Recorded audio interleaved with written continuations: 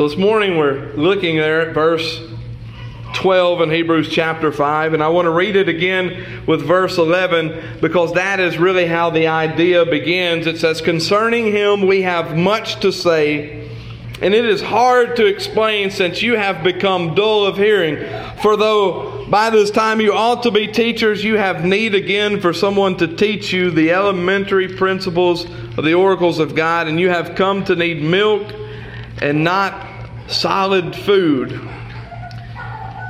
We could easily take this passage out of context or even in context and may not receive from it the fullness that God has designed it to be, to speak to us as people of God and to speak to us as children and as disciples. And if we would miss verse 12 by dismissing verse 11, we would have an incomplete understanding of what the Spirit is intending for us to see. It says, "For though by this," and it's talking about what we have seen last week as we covered verses 10 and 11, this dullness that has come from those who are hearing the Word, and by all means we understand that they're hearing but not doing, and to some extent they're kind of like I've been accused of as a child, going in one ear and out the other. And I think all parents can understand that, and employees and employers have both been reciprocators of that and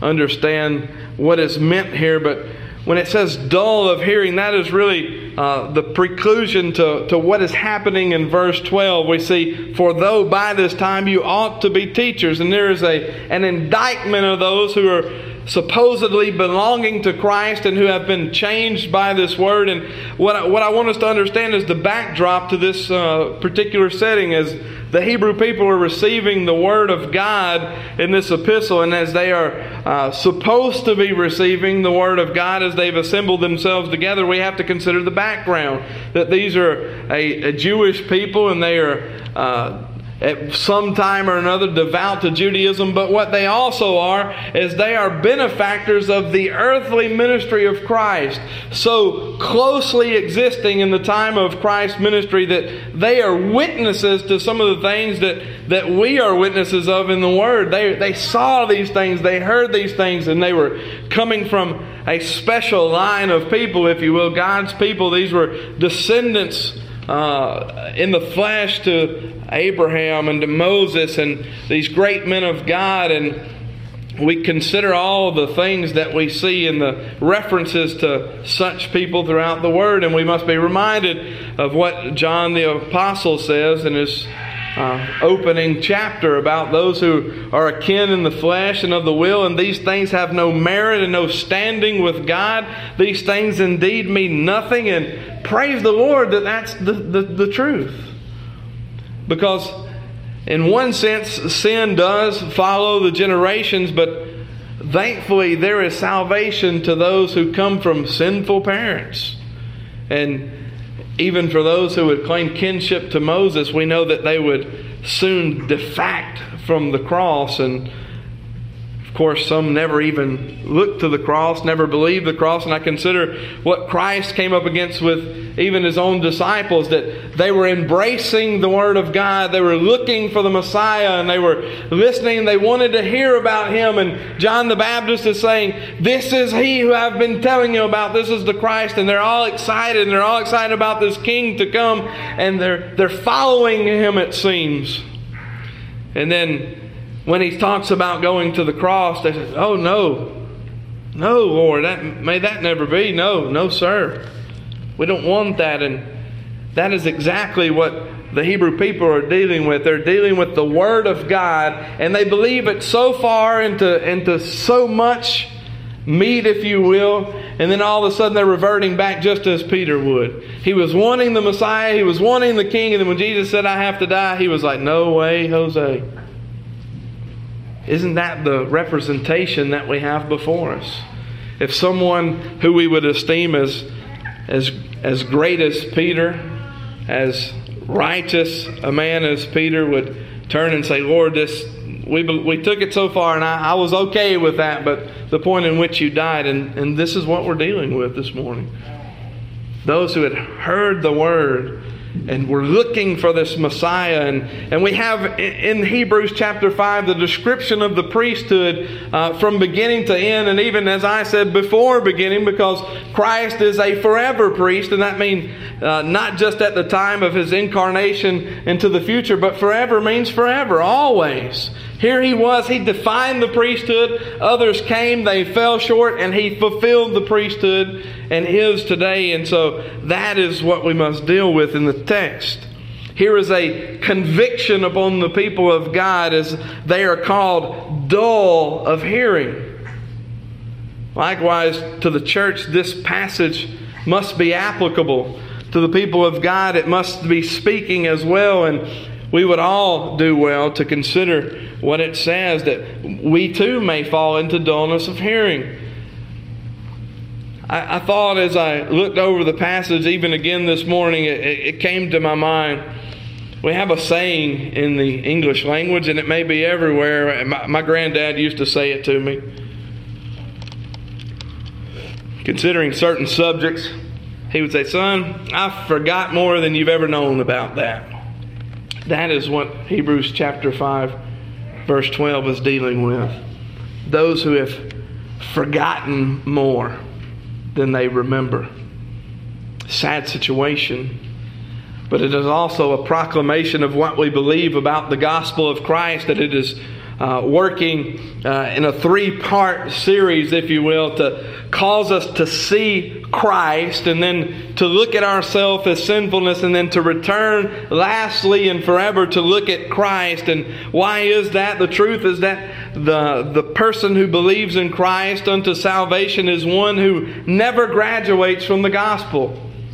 There are certain wonderful things about the elementary principles that are being said here. They are foundation. That's what elementary is. They're foundational principles that must be considered and must be remembered. And those must be there and present always to build upon. That is the gospel of Christ.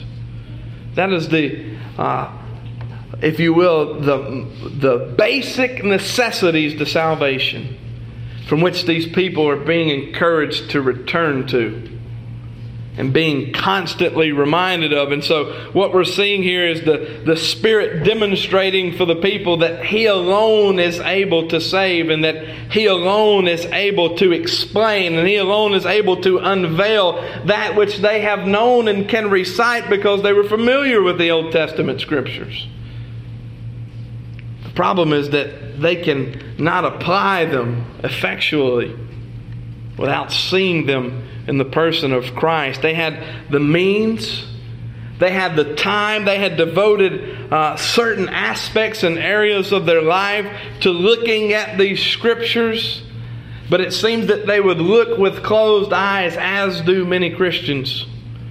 That we would come today, and this is a passage dealing with spiritual immaturity, that we would come and hear the Word of God proclaimed, and it would go in one ear and out the other, and that we are just simply satisfied by saying that Jesus is the Savior. Of course, Satan knows that. Unfortunately, to know that does not mean that we are saved.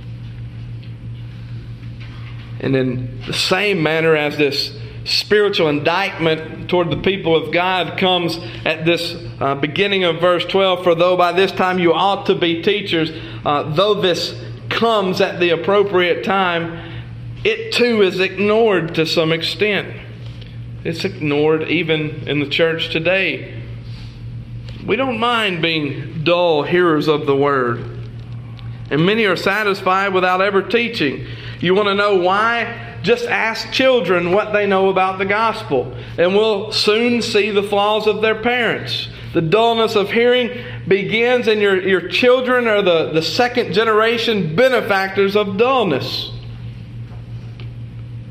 What a convicting thing to consider, that your children may not know what they should about the gospel, and your neighbor may not know, and your spouse may not be being fed with the meat of the Word, because we as men, first of all, are dull of hearing, as the Bible says. What a great thing to consider. It says, by this time, We're not giving an exact time, but what we know is from conversion until now, which couldn't be too long, because the same person who is preaching may in fact possibly be the same one who is penning these words. And it seems as though whoever it is very familiar with these people. He's saying, hey, some time has gone by and you ought to be teachers. I kind of believe that it falls in line with what I was talking about Wednesday evening. 2 Timothy chapter 4, to consider the call to preach the Word. And we consider that in its context as being for one who is an elder, one who is a leader in the church. But I said, it has to be taken further than that. If not, we must submit to the Catholic way of thinking that the Bible is only for the superior of Christians. But indeed it is for everyone, and I believe that call to preach the Word goes beyond the elders and beyond the pastor, but it goes to every Christian. And if that is the truth, we can see that reciprocated here in verse 12. By this time you ought to be teachers. Every Christian ought to be teachers. This can be done in many ways, and I don't believe the reference here is to teaching from a pulpit necessarily. I don't believe it's even calling one to teach in the corporate setting at all. It can certainly be that, but I don't believe that it is inclusive of everyone being able to. And of course, this would go against Scripture if we would consider that this would be a call for women to preach from the pulpit or anything like that. But it does most certainly apply to every Christian. You ought to be teachers. We can ask ourselves that question. Even I, standing before you as a teacher, and Pat as a teacher, and Jamie as a teacher, to ask ourselves, are we teaching as we ought? I thank God that I'm not a Mormon. For by grace you're saved after all that you can do. I could never do all that I can do. I can think of plenty of times where, hey, you know what, I was maybe combing my hair this morning. I know you won't believe that. Combing my hair this morning, I could have been looking at the Word. Or I was washing my car and I could have been preparing in the Word. This is a serious statement to consider. And many of you even now might say, this is the pastor preaching to himself or preaching to the elders. But this ought to be the Word of God, the Christ speaking to us as Christians. Speaking about the dullness of hearing, to which all of us have and contain some degree of it. What the penman is saying that the Spirit has given him is that we have done that which is inexcusable. The difference between the unbeliever being dull of hearing and the believer being dull of hearing is simply this. One is called trampling the gospel underfoot.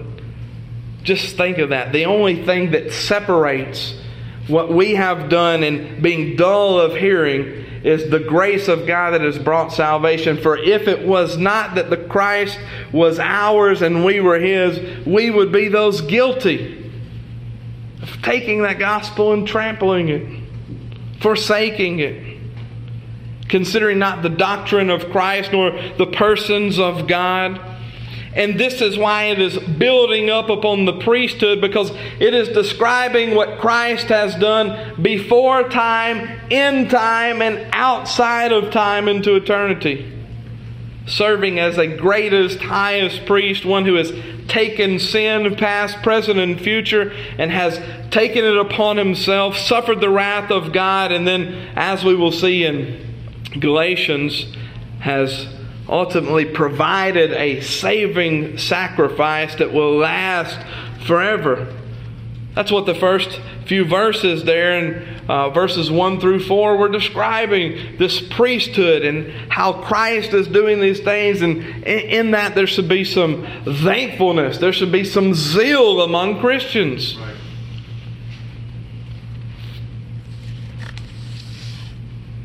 Let me put it to you another way. The common Baptist Christian is not doing right by God. professing and then staying on the back pew or going back home and never coming again, or coming even maybe on Wednesdays and Sundays, but never progressing, never learning, never gaining knowledge of Christ, he is sinning. I would say that, though I'm not proud to say it, that the church is sinning considering the message of Christ that we have been given. Inexcusable to have such a meal set before us, a feast, and to look at it and be filled with any manner of otherworldly thing rather than the manna that is from heaven.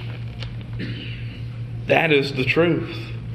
Why would God tell us about all of these things in the New Testament, that your ancestors ate the manna from heaven? And then bring a likeness as to that of which we sit down to eat and stand up to play. That is what Hebrews chapter 5 verse 12 is talking about. You ought to be teachers. Are you teachers? Are you hearers only? Or even worse, not even hearers? This is for the sake of the one who is receiving this particular epistle. It is for the sake of his children, for his neighbors, for his enemies, that he be confronted with the gospel in the person of Christ, and that he go beyond the spiritual milk into the meat. Do you want to have a litmus test, so to speak, of whether you're ingesting meat or milk? I'll say it to you like this. A weak baby can take down the milk, right? To eat meat, we must chew and we must work. When you're drinking milk, it's rather pleasant. Just take it in and there it is. Goes right down, sometimes comes right back up. That's the wonders of milk. But the truth about meat is that it cannot be taken in large bites, but that it must be taken into the mouth and considered and chewed upon and grinded down until the smallest particles go down into the throat and into the stomach, just a little bit at a time. And that's what's wonderful about meat, that we have such a great provision in Christ as we consider doctrinal things and theological intricacies that only Christ can reveal in the Scriptures, and that we take them and that we mull over them and that we meditate on them and take them down piece by piece. And you know what? When I think about meat, I can't help it. I'm from the South. I think about steak. And the last bit is just as good as the first bit, isn't it? And you can chew on it the whole time and it's just as sweet. And when you're done, you are full. And I can tell you, when babies have milk, they have to return in just a short time. And you know, milk sounds good, and it is good at times, and it is necessary for the body. That is why God makes a baby to take milk, and he doesn't leave his father and mother for quite a while because he's being nourished on that. But the meat is coming for those who are growing. The meat is necessary. And it is not as bland as milk can become, but each portion of Christ having its own flavor spiritually, satisfying certain things within the body and the soul. To consider Christ, one thing may move us to repentance and may move us to be saddened by the truth of sin, and that same piece of meat can satisfy the stomach, knowing that He is sufficient. Prophet, priest, and king. Here the ability of the Christian is questioned as he is either hearing dully or sharply, and in this case, of course,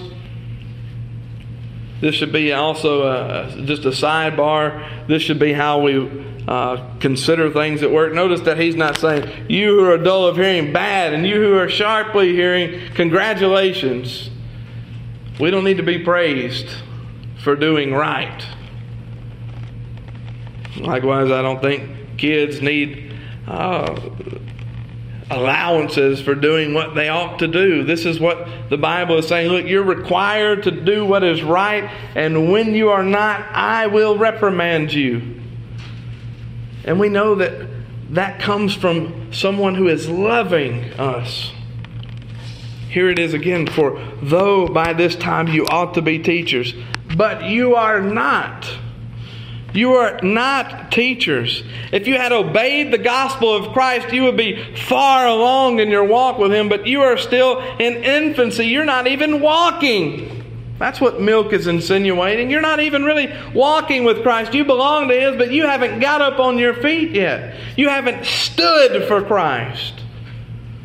If you're not standing for Christ, you're not helping the church.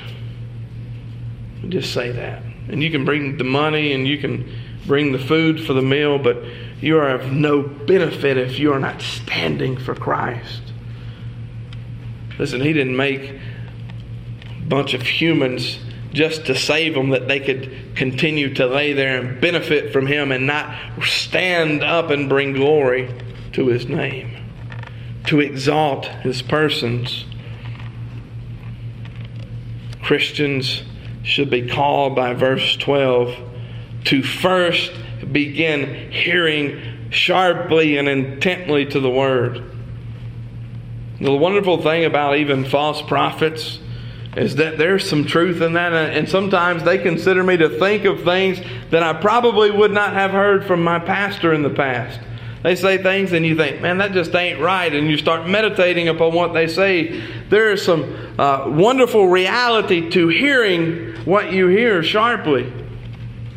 To consider it and to chew on it and mull over it. He says, you ought to be teachers, but you have need again for someone to teach you. At which point I say, and it's kind of like preaching to the choir for those who are here at the assembly, but consider if at this point he says you have need for someone to teach you. If the Christian, the professing Christian, thinks that he may join the assembly and that he is simply saved and he doesn't have to return. Think about if Christ took that same attitude. Who would be left to teach? If Christ said, you know what, I love you, Father, but I think I can love you without going to the cross. I think I can be obedient without doing what you have appointed me to do as priest, behalf of God to men. What if the Christian took that attitude, as he sometimes does? Well, then we have people who don't join the assembly. They don't hear. They don't teach. And then what is being said here, though may be falling on deaf ears, has no beneficial place in the life of the believer. You ought to be teachers, but you need someone to teach, but no one's willing. What do we do with that? There is a call here to be sharply listening and to be able to teach and to be willing to teach and to be teaching. Sounds a lot like evangelism, right? Everybody's like, oh yeah, we should evangelize. We need to evangelize, and then nobody goes. Here is a model of moving from milk to meat, if you will. You have need again for someone to teach. That is why the gospel is proclaimed from the pulpit every Sunday in a Bible-believing church. We start with the elementary principles of Christ, His priesthood and His sonship and His deity, His humanity, knowing that He alone is able to save, and we build upon that because that's what we've been called to do. He is building His church, the Bible says. Peter, just the beginning, as I mentioned him earlier, he says, but you need to be taught again. I've taught you once, but I'll teach you again. This is also a model of grace and long suffering in the church. Consider that. How easily, I've heard it said from pulpits, this is the last time I'm going to preach about this. If you don't believe this, you can leave this church. I preached on it 12 times. What a pitiful model of preaching. What a pitiful model of caring for the flock that belongs to Christ. Here it says, I'll teach you again. Somebody needs to teach you again. I'm willing to do that. Likewise, we as Christians must be gracious and long-suffering, willing to, however many times it takes, to proclaim Christ that one may be saved. What is one soul worth? What is your own soul worth that the pastor may proclaim the same thing from every text every week? He's beginning with milk and he's moving to meat. And if you don't understand, praise God. Praise God, because He is bringing to light those things which are darkened. And if you know it all, you're in trouble. Trust me, I don't make any claims to this. But it says, you need to be taught again. To be taught again. What a gracious God. He's willing, after He's given you a chance and another chance and another chance, to begin again with milk. But this time when we come to the meal, I think we ought to be looking for the meat. I think we ought to be looking beyond those simple things and be looking for the intricacies of Christ and His gospel. Not so that we can outshine some other Christian, but so that we can continue to shine to those who are yet followers of Christ. Meat is wonderful. It's necessary. And here is a picture of those who are negligent with the Word of God because they had some mosaical tie to someone who God loved. Because their family was a follower and they had the ceremonies, they had the services, they had the cultural rituals. But it wasn't feeding their soul. In fact, the only thing that it can do is feed our self-righteousness, which is indeed what we must put down. I must decrease. He must increase. Milk to meat. I bet mothers probably love that part when the children are moving from the milk to the meat. Why? Because it's a somewhat of a break where they can recuperate. But also the child is becoming more knowledgeable and more self-sufficient. And that's what we wanted in Christianity to some degree. Not self-sufficient that we only rely on ourselves. I'm talking about so sufficient with the Word that we can begin to learn on our own, that we are now walking with Christ and we don't need the pastor or our parents hanging over us, teaching us legalism that we would do right, but that we are desiring to walk with Christ. Because we like meat. There's one meat that you cannot be gluttonous with. Amen. There's not too much of Christ. And there's not too much doctrine. Unless you use it to uplift yourself pridefully. We will return, is what it is saying, to the fundamental principles of salvation. You want to know why so many people like to talk about soteriology, and we may be carried away by it sometimes, because it is important. It is important. Here are some who are understanding and being satisfied with just a little when the Lord is willing to give so much more. Haven't we seen that time and time again?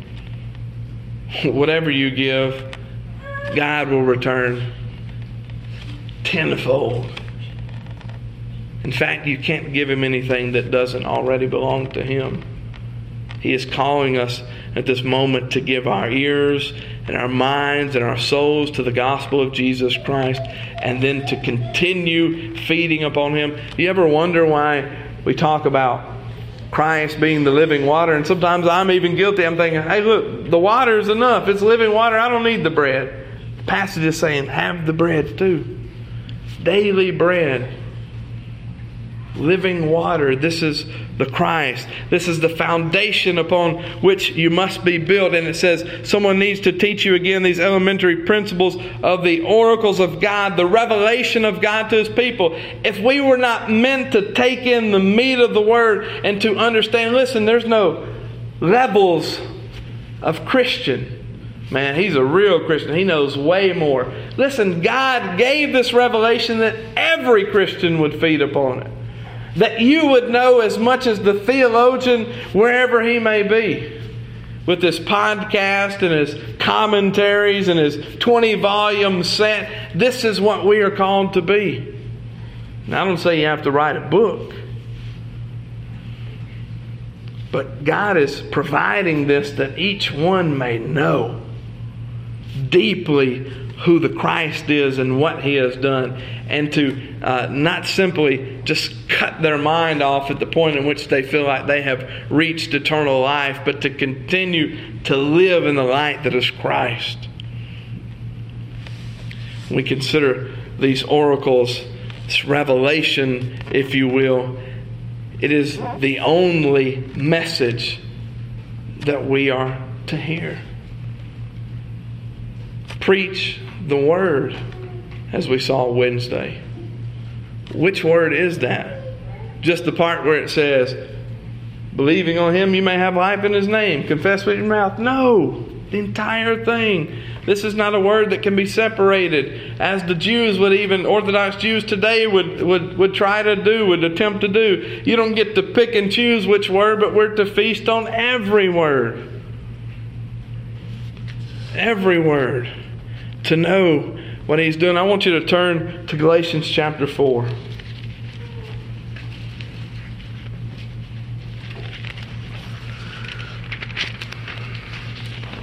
Part and parcel with what we read today. Now I say, as long as the heir is a child, he does not differ at all from a slave, although he is the owner of everything, but he is under guardians and managers until the date set by the Father. So also we, while we were children held in bondage under the elemental things of the world. But when the fullness of the time came, God sent forth His Son, born of a woman, born under the law, so that He might redeem those who were under the law, that we might receive the adoption as sons. Because you are sons, God has sent forth His Spirit of His sons into our hearts, crying, Abba, Father. Therefore you are no longer a slave, but a son, and if a son, then an heir through God. However, at that time, when you did not know God, you were slaves to those which by nature are no gods. But now that you have come to know God, or rather to be known by God, how is it that you turn back again to the weak and worthless elemental things to which you desire to be enslaved all over again? That is what is being said in Hebrews chapter 5, verse 12 this morning. Why would you return again? Miraculous thing is that God even affords those who return again some nourishment. To those who He would allow to breathe another breath, a chance again to move from milk to meat. Ignorant babes, Paul so often referred to babes in Christ, cared for by a true father. Listen, we can hold any number of mistakes or sinfulness against our children, but the model is Christ Jesus, who until death is calling men to repent, drawing them to Himself, feeding them, not with a word that is inscribed by the hand of man, but a word that is breathed out by God. No one else can proclaim it like He can. This is the stronger, the higher, more nutrient-rich food that we would continue in Christ until death. And then, like that treasure we're called to guard, we guard it when necessary, but we gift it also in every season. The treasure of Christ is not to be taken and eaten. It's not like consider this meal. It's not like a big pie set before you and you eat it all and keep it to yourself. This is a treasure in which you take that which is for you and give what is for others. And everything that God has blessed us with is not only for ourselves but for others. Many members, one body. One large meal to feast. And when we see someone without, someone who's not feeding, this is the call to pull them in, to snatch some out of the fire. What a wonderful provision of God for His sheep and for His people. That not only is He working, because the Word is irrelevant if Christ is not in it and if God is not applying it, but He has given the Word and He has given people the foolishness of preaching, that by hearing some would be saved. By hearing, how can they hear? Well, you can't be dull, first of all. Second of all, they can't hear it unless they believe. God is granting belief, and it is not that we would continue to be suckled on the milk of the Word, but that we would move to meat. That we would see the more excellent doctrines of Christ and the intricacies of theology beyond the mere recitation that we teach kids in Bible school. Jesus loves me, this I know. It goes beyond that. The love of Christ goes to the cross. The love of Christ goes to conviction of sin, not overlooking it. Consider all of these things as we live in a world that is very passive when it comes to sin. The love of Christ is not passive that way. This is what it means to move from milk to meat. That we understand that God loves His people. Yes, that's a basic elementary principle. How does He love His people? Well, He went to the cross. How does He love them beyond that? He will not allow sin. God hates sin. God hates workers of iniquity. That is what it means to move to meat. To understand how that works. Because only understanding beyond the milk can we be sanctified. We know that Christ is Savior, and even some of the 3-year-olds or 4-year-olds could repeat that. But do we know that He is calling us to be accountable?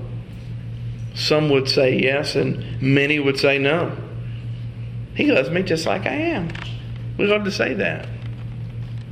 He loves us in spite of who we are and because of who His Son is. Paul said, I've been crucified with Christ. The truth of the believer is that we are loved by God because we are the bride of His Son. And when we enter into heaven, it is that sheep's gate in which only the Christ, the Lamb of God, is able to fit. And if we are not in Him and He in us, then we will not inherit this kingdom. What a wonderful indictment that we have before us. We ought to be teachers, O dull of hearing. You need again for someone to teach you the elementary principles and oracles of God. You have come to need milk and not solid food. For and without getting into next week's sermon, let us consider that. If we may indeed have come to need milk instead of solid food, let us between now and next time we meet, Lord willing, let us dwell upon that and consider how wonderful it would be to move again to meat. To love Christ so much that it consumes every area of our life. To love Christ so much that we love our neighbor as ourselves, both believing and unbelieving. Let's go to the Lord in prayer. Father God, we come to you once again, Lord, just thanking you for your word, God, and I just pray that it would be effectual unto myself and each and every one of us, Lord, that we may have been lacking, God, in our desire for your word, that which you would feed us by, lacking in our desire for Christ. We just ask that you would grant to us a powerful love, Lord, and a changing of our heart, that we may again be devout to Christ. Lord, that we would not be satisfied with what we know, but we would be eager, Lord, and zealous as those before us to know everything that we might this side of heaven. Lord, those things that you would reveal to us only through Christ. God, and we pray that you would receive our worship today, God, that you would be well pleased by it, that it would be a sweet savor unto you, O God. Or that you would mold us into the image of our Savior. And as we move, Lord, to partake of a meal together, God, we just pray that you would bless us there. God, that you would be highly exalted and praised even in that, knowing, God, that such a small thing that we in America deem so easily gotten, Lord, that it is not, and it was for your word, God, and for your sake that you would even prepare for us long ago the people and the provision and the meal that we would partake, Lord, unto our service for you and your kingdom, or that we would ingest meat, Lord, even as we eat today, as it would represent you providing for your people so that they would do as they have been called. Lord, we pray that you would bring us into submission today, Lord, and that we would continue to grow, God, and that we would not bring dishonor to the name of our God. In Jesus' name we pray. Amen. Hallelujah.